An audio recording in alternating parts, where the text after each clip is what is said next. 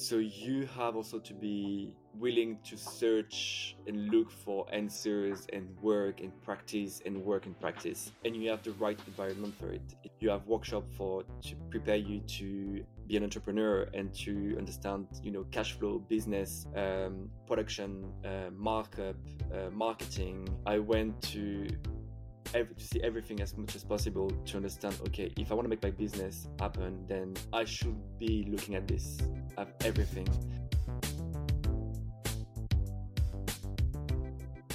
Welcome to or welcome back to Fashion Career Stories. My name is SILVA Edward. I'm a career strategist and leadership coach specialized in the fashion and luxury industry. My role is to help you design a successful life and career in one of the most glamorous industries on the planet, but also one of the most competitive.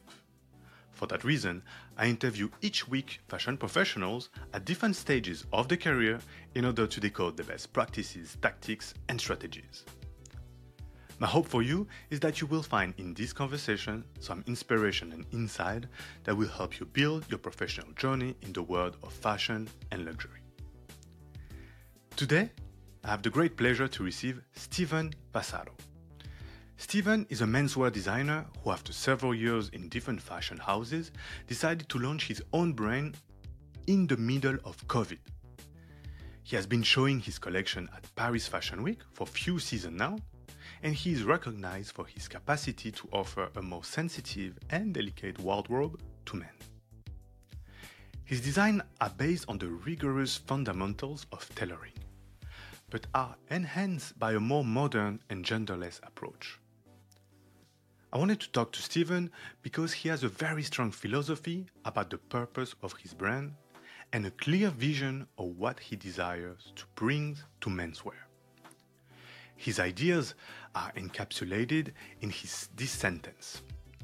I quote, "Expressing your deepest self. True strength comes from this act of vulnerability." End of quote. Through each collection, Steven offers to his client an opportunity for self-discovery and self-expression. This conversation with Steven is an opportunity to shine a light on his journey so far and to understand how one can create a fashion brand from scratch. I invite you to discover Steven's creation on Instagram at Steven PASSARO, STEVENPASSRO,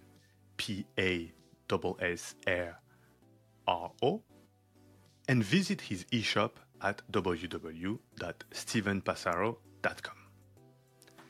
In this episode, you will learn about how to leverage a more analytical mindset in the world of fashion design. What are the missions of a visual merchandiser? How to protect yourself from being put inside the box?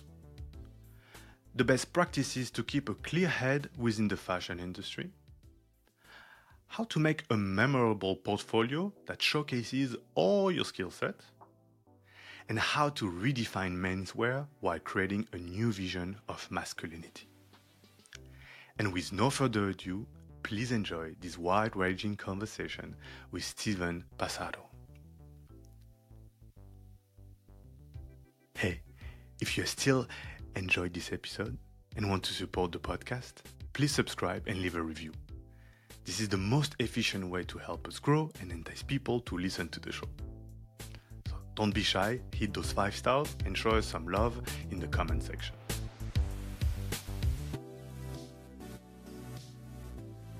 Hi Steven, how are you? Hello, Luca. I'm good, and you? Thank you for having me today.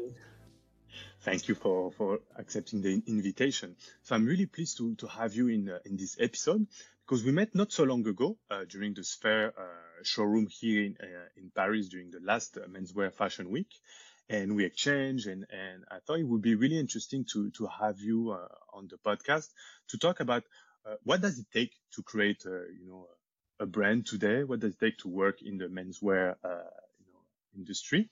And before we get into all of that, I just wanted to, if you could give us a little bit more about why when that passion for fashion started, and what was kind of like the different steps you took to become a designer.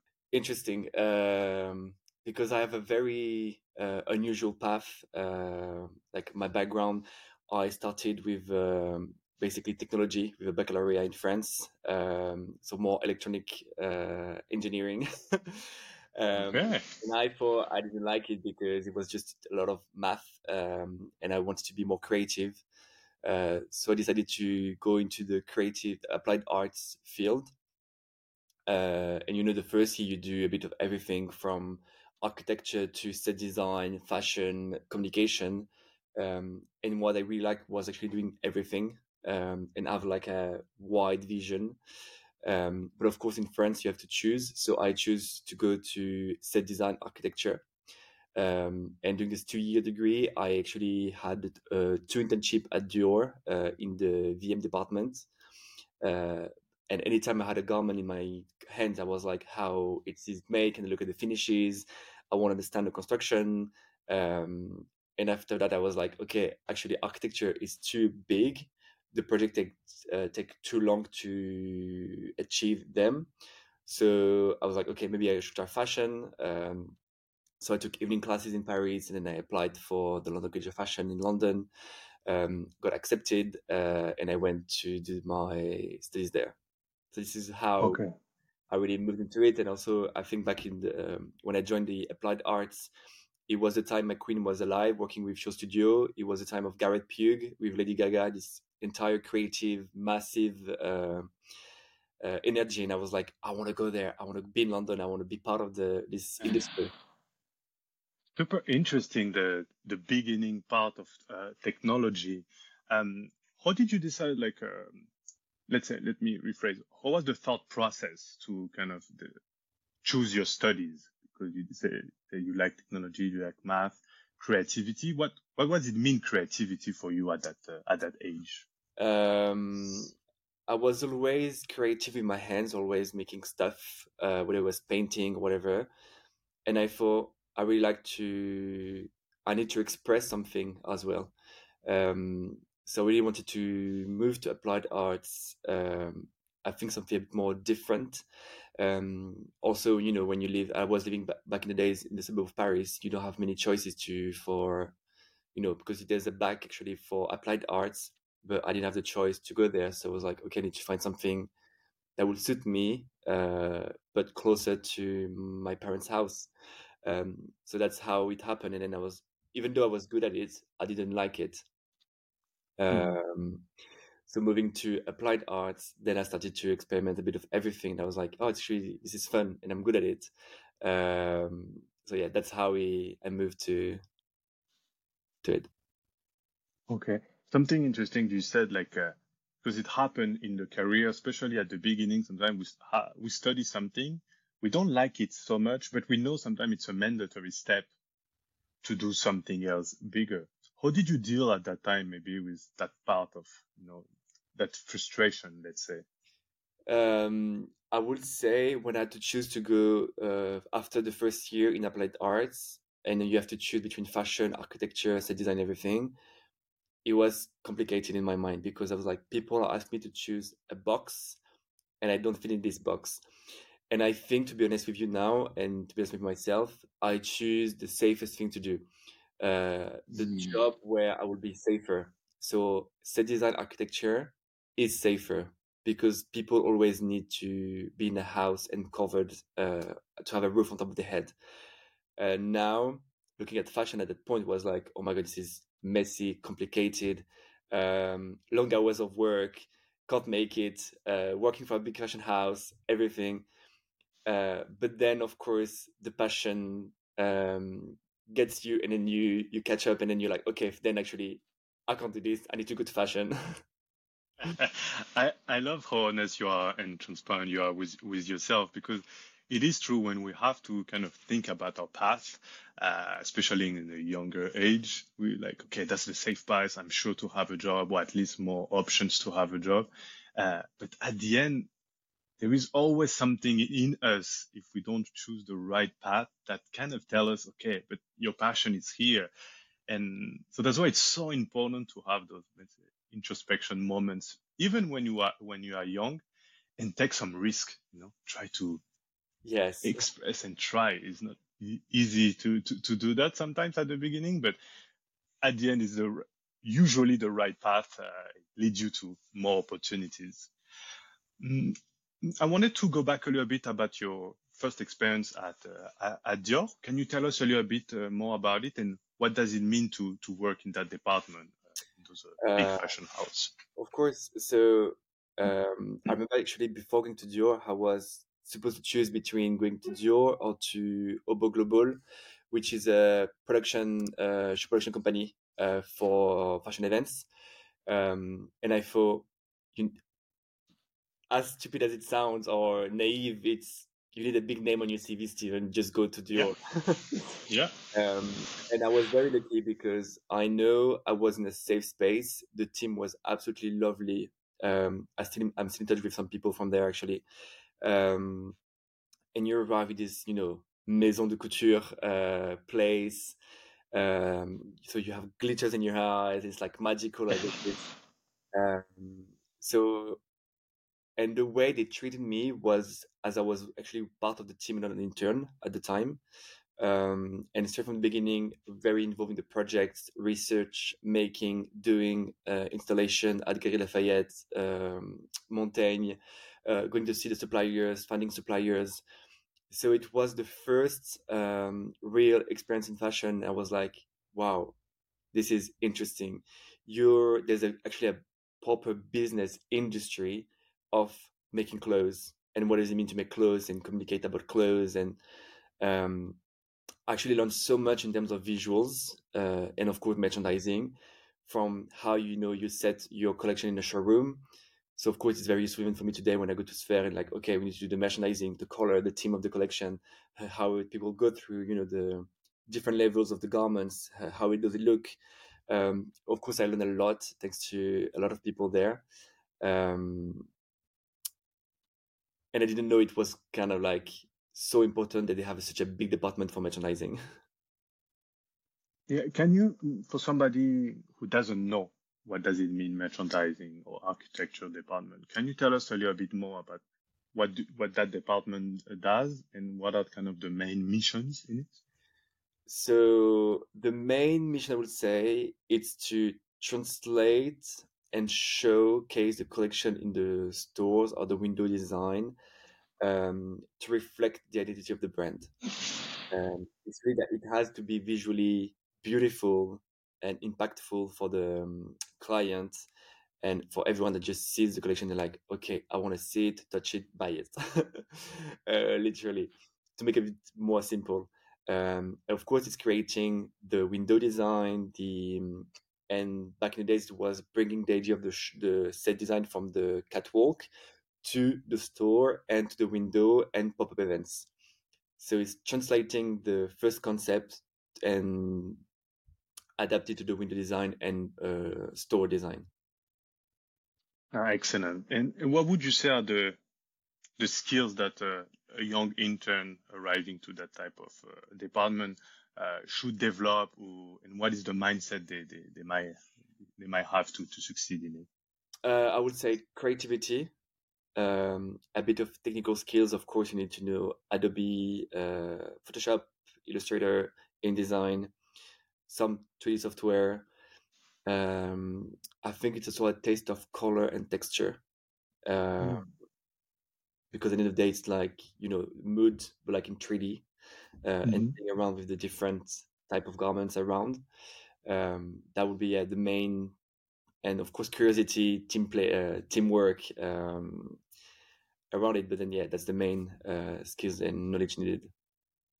And what recommendation would you do to those starting their career in terms of how they can, apply those skills or at least nourish them? I mean, in terms of inspiration or activities that you think could nourish those skills. It's very cliche, but going out is Mhm. something really good. You need to go see exhibitions. You need to go nourish yourself, traveling. Because it's easy also when you're in Paris to be in a bubble of, you see the same exhibition as everyone and you go to the same place as everyone, but it stays very niche. I think everyone has a personal story, a personal background, and they can dig into this as well, no matter where the people come from. Traveling has been helping me so much. When we lived in London, my parents are originally from Portugal, so going to Portugal as well, going to factories. But it's just really weird. But you need to see and explore the world as much as possible, to feed your mind, feed your creativity. Uh, Sometimes something very stupid. Last time I went to see a building, and I was like, "Oh my god, the flooring is beautiful. This marble. Let me take a picture of this detail because I like the shade on it with the white and the greens." And really weird. But again, that helps me to build some certain ideas in my mind. And then when you're at work and you're, okay, I saw this kind of shape, I like the shape of it, let's translate it to fashion, for instance. So exploring, and nature helps a lot, I think, to also calm the mind and get inspiration from clearer thought thinking, I would say. Quick announcement before we jump back into our conversation. Working in our industry is such a thrilling experience. We have a worldwide cultural impact. We help bring to life amazing products and customer experiences. And there is always something new to discover and no time to get bored. However, sometimes such intensity doesn't make it easy to take a step back, and we lose sight of what really matters to us. Sometimes, in the heat of action, we forget to reflect on our journey so far and to think about where we are heading to with our life and career. That's what coaching is for. It offers you a dedicated moment to think and strategize about the type of career you want to build, the kind of leader you want to be, and the type of changes you want to implement. To work in our industry is to strive for excellence, and that starts by you being able to perform at your best.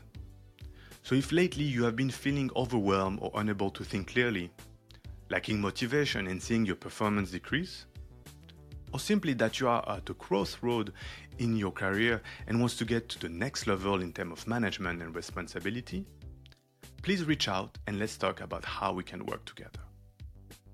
As a certified coach, I will help you ask yourself better and more powerful questions, design powerful strategies to reach out to your goals, and get clarity on your priorities. Contact me on LinkedIn at Lucas Silva Edwards, and let's talk during a 30-minute complimentary meeting. And now let's dive back into our conversation. I love what you said that, taking inspiration everywhere. I love the anecdote about the floor, because it's true sometimes in terms of inspiration, we, as you say, we think it's stupid or it's just there, but at the end, it's important to kind of trust yourself. Like if there is something that interests you, just take a picture or take a note, and that could become something useful, as you said, for a collection if you translate it to fashion. But it's true in the younger years, it's really interesting to kind of explore and trust your gut feelings, kind of to go into different direction, even you don't know where is going after. I think that you just said trusting your guts is the best, because it's so easy to get inspiration from Pinterest, which is already pre-digested for you. So when I create something new, like a new collection, I try to avoid all this Pinterest thing because it's already there. It won't be something new and fresh because it already exists. Even though it can give you some ideas and differently, it's way better to just go somewhere else, like that you don't know, and you're like, okay, let's start from scratch. What can I see around me that can help me to build something new? Yeah. I want to go back to something you said about nature. And do you have any practice to kind of calm your mind, soothe your mind?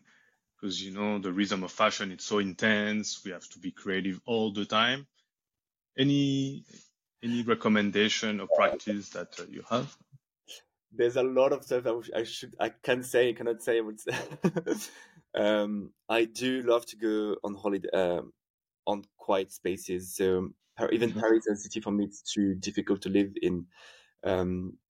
Back in London, you have a lot of parks and green space where you actually can, rest and be by the water. What I tend to do when in Paris is just go to my parents in the suburb because they have a big garden and they live next to the forest. So walking there. On a daily basis, I'm very introvert sometimes. So I just like to be at home with the good music, light some incense or candle, and just reflect with a very very specific mood. The light is very a bit orangey. Yeah. Sounds very spiritual as well. I know. I used to do a lot of yoga, meditation, and I should go back to it right now, to be honest, because it's getting more hectic at work as well. But yeah, I do a lot of things out of even at the therapist, coach to help me get my mind focused all the time. I work a lot on myself to be able to handle all the stress and the rhythm because it's a lot all the time. Yeah. I like what you said that, focus on nature, quiet space. I think as you were mentioned, there is things that we start, something we give up and then we have to start again, like meditation or therapy or yoga.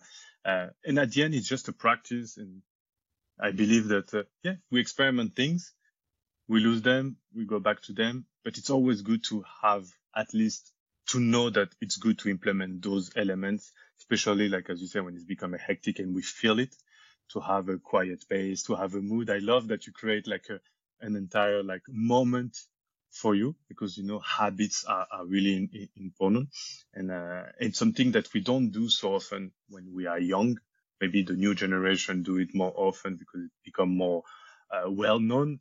But I know it's not so easy to do it at the beginning because we want to explore so many things. So I like that that creation of a specific moment to think and reflect. I wanted to continue a little bit more about like so you did your internship at Dior, and then you say you moved to London to go to that energy. We're talking about Lady Gaga, Guy Pugh, all of those. How did you choose to the school? How was the process? Or even you where were the doubts at that moment?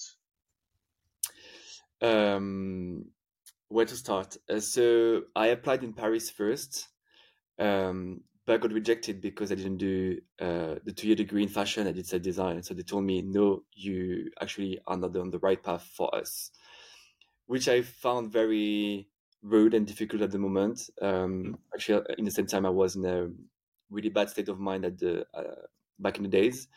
So I had a big burnout in my life, and it was kind of like triggering something. So of course I dealt with myself, and my mental health was much better. And I decided, I was like, okay, I'm gonna apply for London. And of course, when you think about London, you think about St. St. Martin's and London Culture Fashion, which is a bit less known, but as good in terms of quality, even better actually, some on certain skills. So I thought, okay, I'm gonna apply for it and see what happened. So I got accepted at LCF for the graduate diploma, which is like a year, which is licence pro in French. And I was like, okay, good. I'm leaving Paris, going abroad. It's my dream. Let's just go. I arrived in London for the first year. So it was kind of a year to learn how fashion works, but in UK school. Absolutely loved it. And I was like, okay, maybe I should apply for the masters then and then see what happened. Even though I didn't have the money, I applied for the masters. I got the scholarship for the masters, and then did the masters, of course. So it was kind of like my best years so far in my life to be in London, because instead of compared to Paris and the way I've been taught architecture, they don't compare you to other students. They push you in your own way. So it's like, you like this? Okay, why? Go deeper. Push it. Why are you thinking this? What does it resonate within you? I was really focusing on why I'm here, why I want to be a designer, why I'm offering as a designer, what's the product, why I like it, what does it mean in the current market. So it was very nurturing and nourishing in terms of creativity compared to what I was experiencing in Paris, for instance. But that's how I started to think, okay, if even when I was there remembering Garrett Pugh McQueen, I understood why creativity was bigger in London than Paris.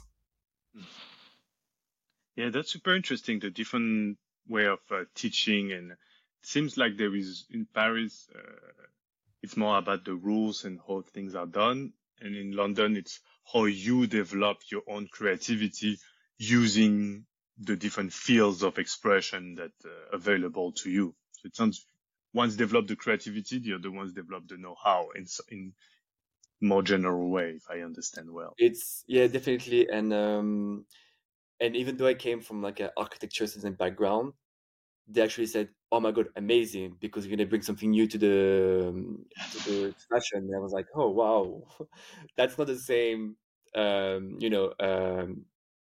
Word I heard in Paris. It was completely opposite. They were welcoming me, so I was like, "Okay, there I am." Yeah, no, it's amazing, and it's a good thing to know for people who want to work in the field and where they can go according where it fit them the best. And so what happened? Now, before we continue to your journey, what would you say are the main key learnings that you got from those years at LSF? LCF. LSF, sorry. Don't worry. uh, I think I learned a lot from my tutor, Darren Cabin. I'm still in touch with him actually. I saw him a couple of weeks ago in London for the actually LCF MA show. It's really funny because the way it works is that you have class 2 days and then the rest of the week it's you on your own. So you have also to be willing to search and look for answers and work and practice and work and practice. And you have the right environment for it. It means you have a big library, you have a big department for tech, for instance. You have workshop to prepare you to be an entrepreneur and to understand, cash flow, business, production, markup, marketing. It's not mandatory, but you can have access to it. So I went to see everything as much as possible to understand, okay, if I want to make my business happen, then I should be looking at this, at everything. And I remember always, so my tutor saying, I want you, when you leave the course, to be employable. And then the other, our technician, Sylvia, she would say, I want you to make sure you know how to make your own design because you are the one getting the jobs after. And this is the difference with Paris, because most people in Paris, they choose creative direction basically, or making know-how. And in London, they join the two together mostly. Now it's a bit changing, of course, in Paris recently, but that's the difference that I saw back in the days. And it was only 5 years ago, 4, more or less. But that's what I learned from them. It's like, know how to make that. It's super interesting, and I like your recommendation about explore everything that you have in the schools, and even though you don't know if you're going to launch your brand or not, at least have the basic knowledge in all field, and remembering, as you were saying earlier, it's a business, so there is other departments, there is cash flow, there is accounting, there is production. It's at the end of the day, creation is just one aspect of the fashion industry. So it's a really good advice. And so what happened after you graduated and you finished your master? So luckily, I ended up the top 10 of the class. So we have an in-house show for family and friends, and then there's a selection of 12 people out of the 30 that go to the press show for the London Fashion Week. So of course, very exciting. Got into the show. One of the best memory I have from London. And then from there, you get a little bit of praise. You have days coming, ID, and then you're like, okay, what do I do now? Actually, the first thing I did was going on holiday after 3 years with no. It's for like 2 weeks. Like, okay, I'm going to do a bit of reset, and then let's see what I do. And what I've done is I actually got a small studio because I have a bit of budget from my loan left. And I was thinking, okay, Brexit is a bit in 6 months. let's see what happens. And unfortunately, I had to move back to Paris because Brexit did a big mess in the UK, and I decided then to go back to Paris and work for fashion houses, or at least try to.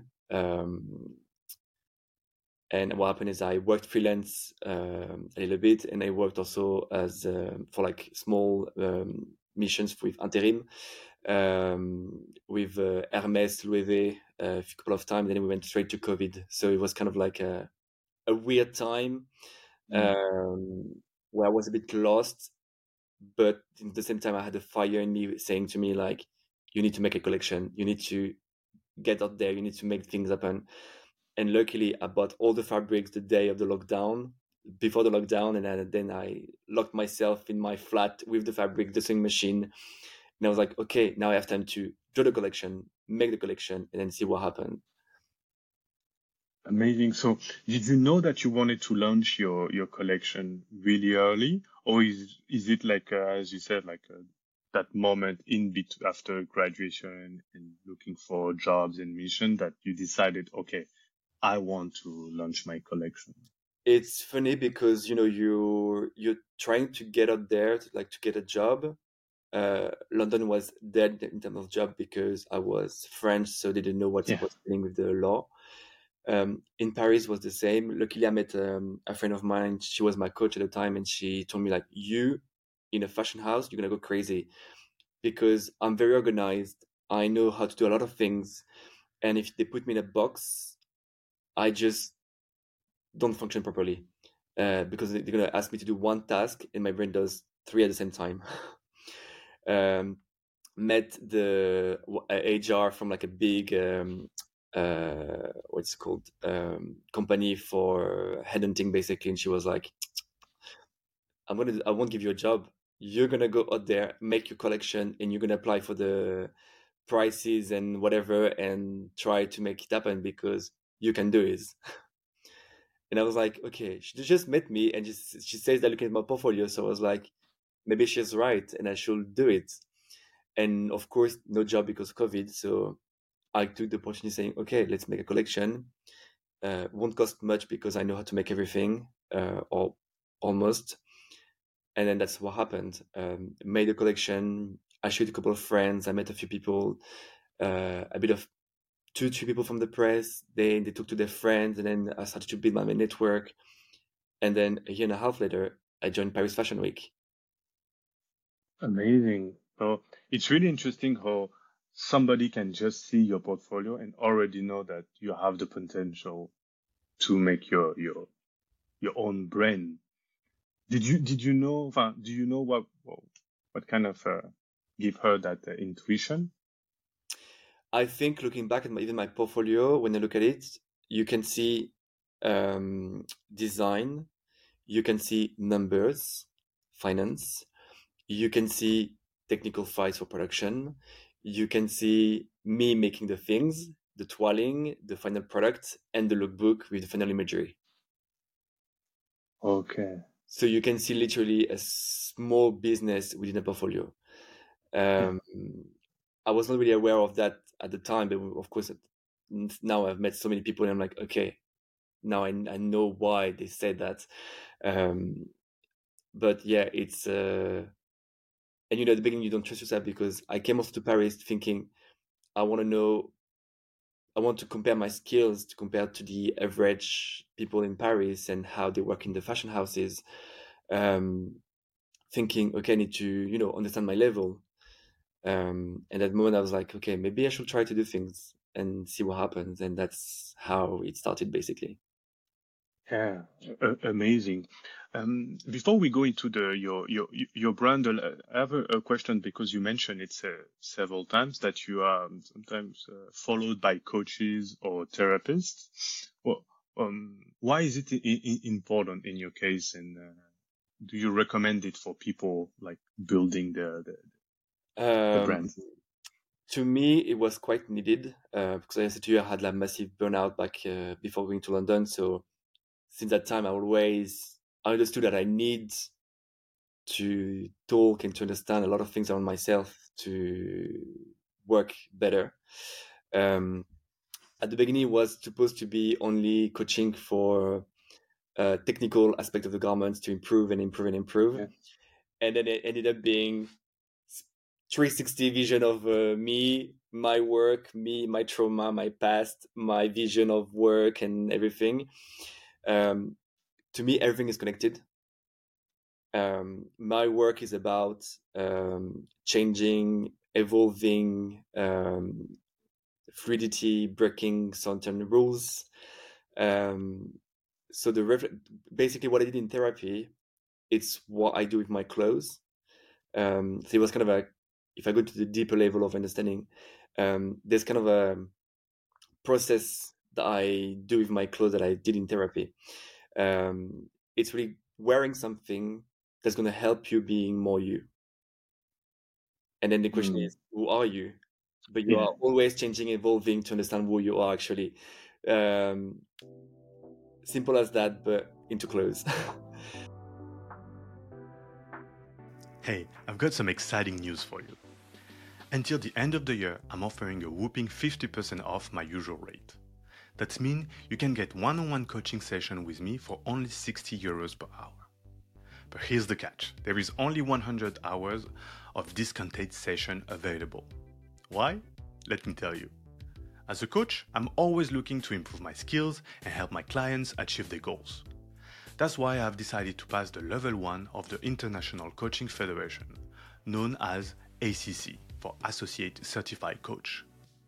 To obtain this certification, I will need to complete at least 100 hours of coaching over the next 12 months. And I want you to be part of the journey. So if you want to discover coaching or know someone who might benefit from it, please reach out on LinkedIn at Luca Silva Edwards. Whether you are facing a personal or professional challenge or want to get clarity on your next career move, I will be able to help. I have experience in a wide range of topics, including self-confidence, work-life balance, team communication, as well as management and leadership. And if you are going through a career transition or need help assessing your skills, that's one of my specialties. Again, reach out on LinkedIn at Lucas Silva Edwards and let's talk during a 30-minute complimentary meeting. And now, let's go back to our conversation. How do you translate that into into your brand today? Because you focus on menswear, and so the question is like, why menswear specifically, and how does it translate into? So, from the beginning, I need to project myself into clothes to be able to make something. So far, that was the point. I took the traditional tailoring, and I looked, when you wear a jacket, you can't actually move your arms freely up and down because you get stuck. First thing I did was to create a back fold with a piece of jersey hidden that actually allows you to actually move freely in your suit. That was the first step to actually break this idea of toxic masculinity.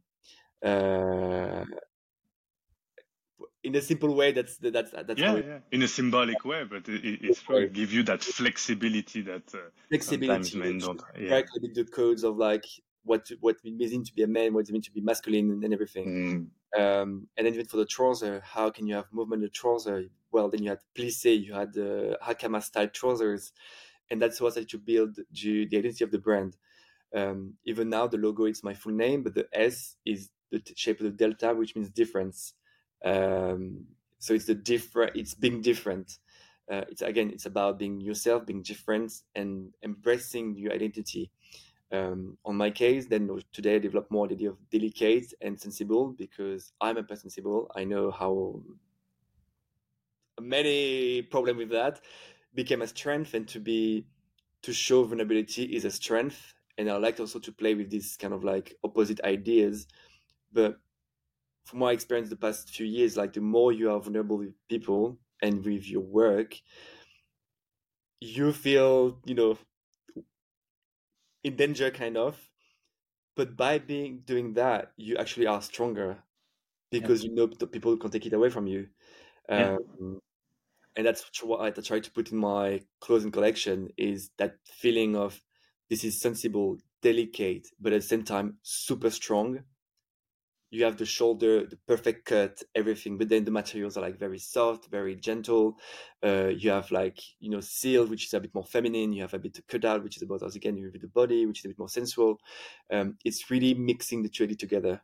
And it's really interesting about menswear because so last collection was the best, but the worst in terms of sales. um, we are in a recession, and it's so funny because the first collection I sold the pieces more to women than men's at the beginning. And back to this idea, I want today to talk more about product vision, and I'm gonna extend the range to more feminine pieces. But I don't want to talk about women's wear, menswear, even though there's two type of body kind. If I would say, I want to talk about feminine to masculine pieces on a wide product range and remove agender fluidity, all the new names, because I think it's important to have the conversation, but it creates divisions instead of bringing people together.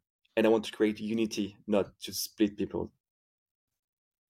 That's super interesting what you said that you at this current moment you are thinking less at the end about the concept and what you want to express and more about like the construction of the collection and the pieces per se. Can you tell us a little bit about like maybe the thought process and how you kind of reorganize your brand or the collection? So far I was trying to focus on menswear mainly, but I will always get even women's wear buyer coming to me and like, I love the collection. Actually, I could actually buy it for women's as well. Oh, interesting. My team is more female, and they're always trying everything as well. So we were like, okay, maybe it's logical to actually add more feminine pieces as dresses, more tailor jacket for like what with a narrow shoulder, more fitted waist, and more fitted trouser for the female body.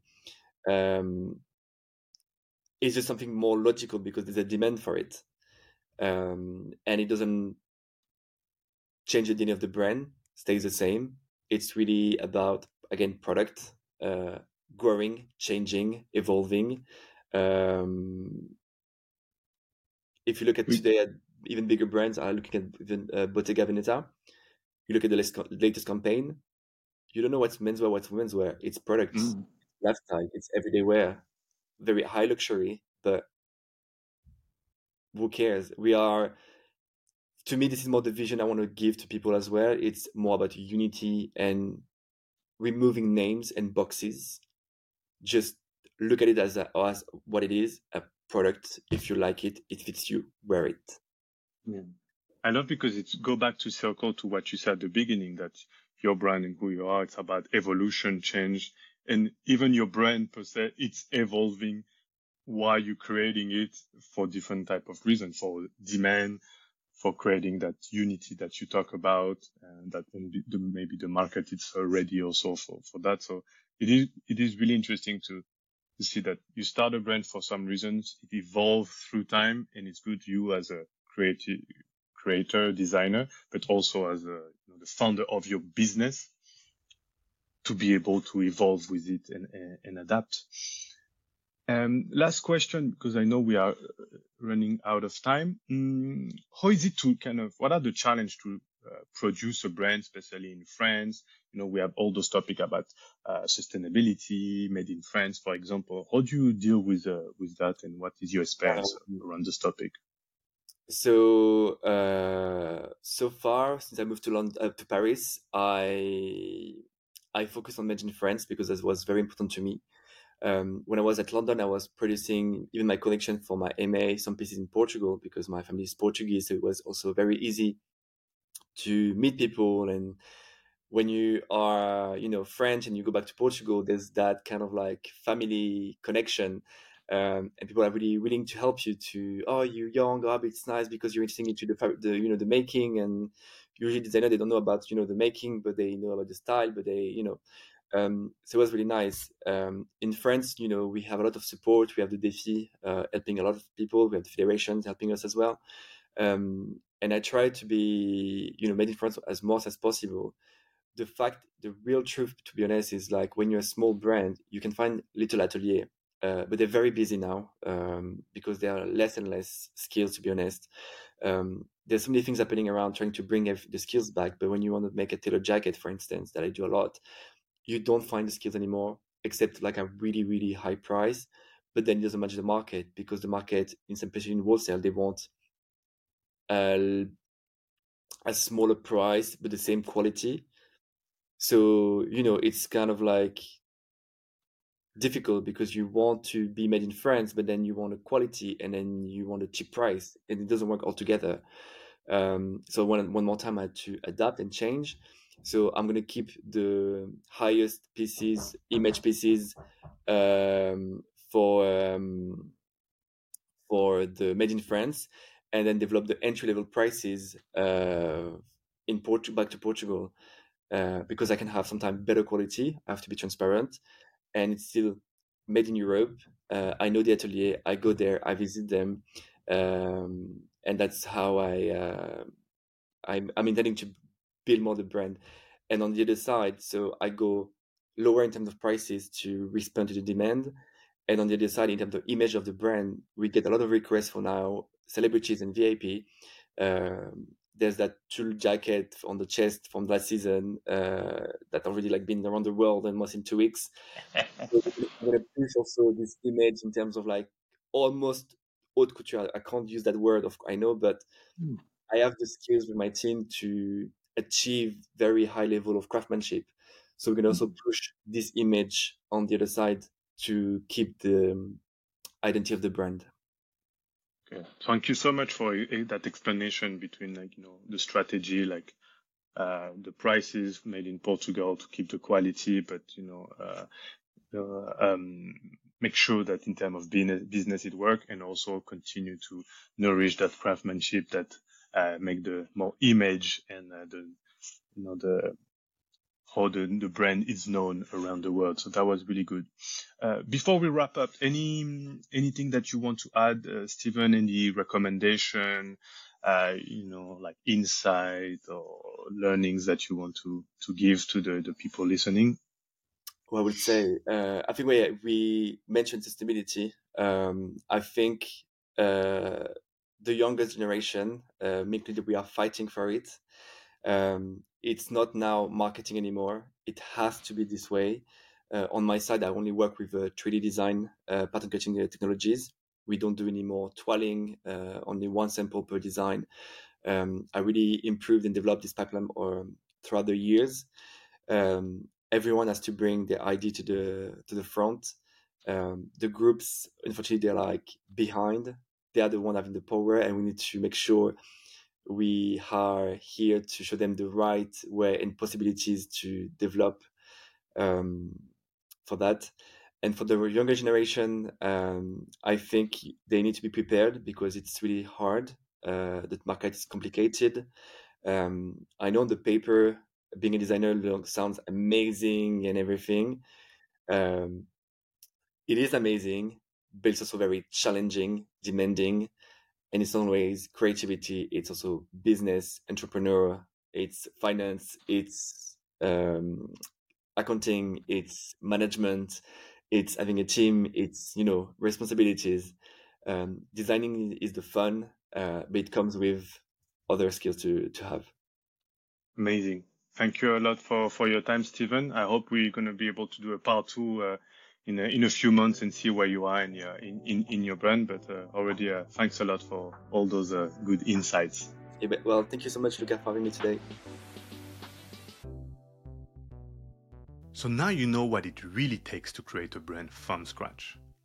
However, keep in mind that what is going to help you in the long run is the vision you would have set for your brand. Stephen's ambition is to create a new vision of masculinity. What's yours? Personally, what I keep from this conversation is, number one, the importance to stay true to yourself despite what the industry tells you or what challenges life throws at you. And to succeed at that, knowing yourself is key. So surround yourself with coaches or therapists early on into your journey in order to do the fundamental work that will translate into your creative endeavors. Number 2, to launch a brand is to accept that creativity is only 50% of the job. So be curious and embrace the other 50%. Learn about entrepreneurship, accounting, management, logistics, networking. If you start early on, it will pay dividends in the long run. Number 3, the main challenge that one can encounter today is to not let anyone put you inside a box. Sure, it's easier to put a label on someone, but the world of today is so complex that we can't be one thing anymore. We need to embrace our diversity of practices and find a way to tell our story to the world.